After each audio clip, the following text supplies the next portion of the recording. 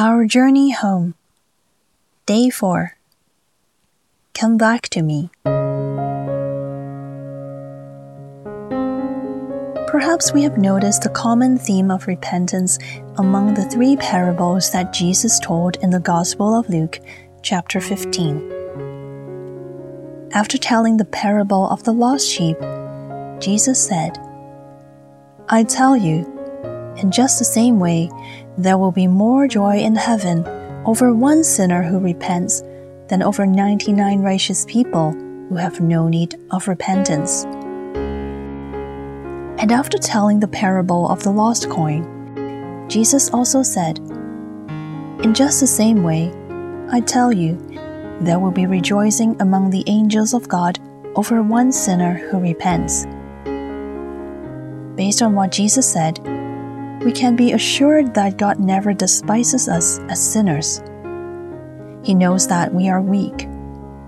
His love for us never changes, even as we sin against Him. What matters to Him is whether we repent or not. Repentance is a vitally important gateway to our Father's house.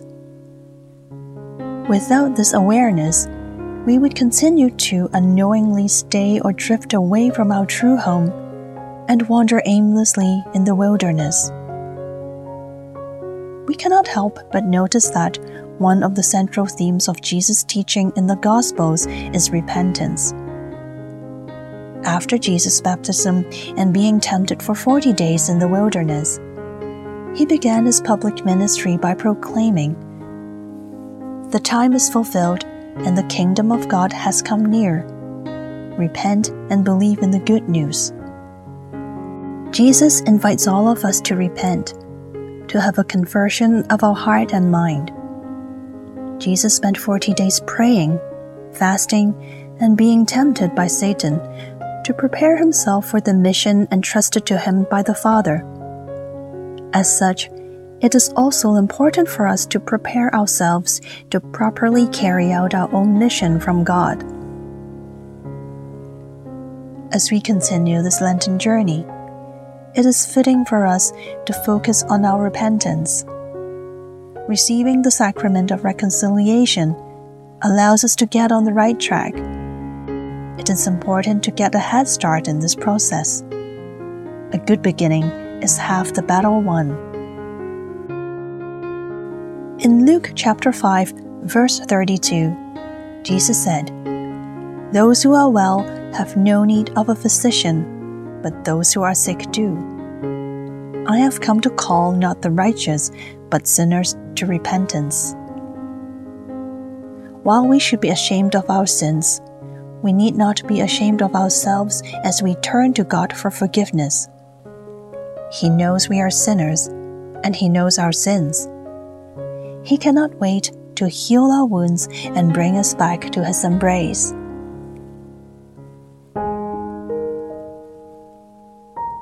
Reflection. What is holding you back from turning to God to receive forgiveness and healing?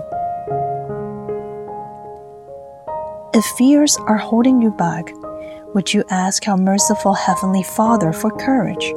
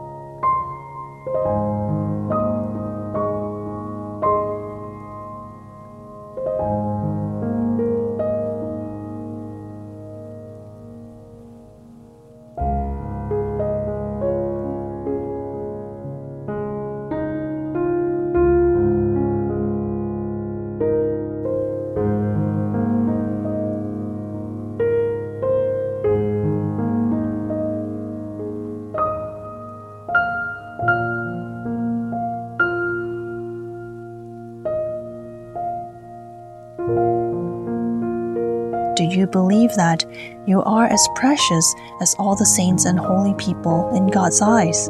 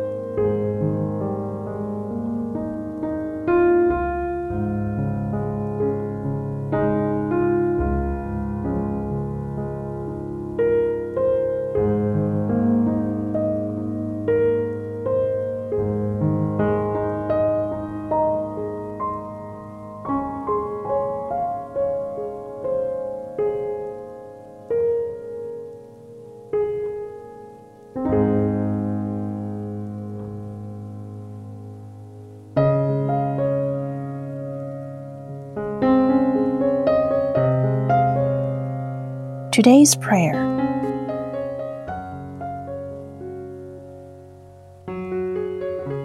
Merciful Father, I know that Jesus is appealing for my repentance, but oftentimes I lack the courage and I'm afraid to face you and even myself. Please fill me with your love so that my fears will be taken away. I desire to come back to you, my dear God. Do not let me drift away from you again.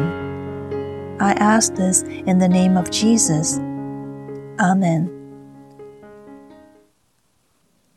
Glory be to the Father, and to the Son, and to the Holy Spirit, as it was in the beginning, is now, and ever shall be, world without end. Amen.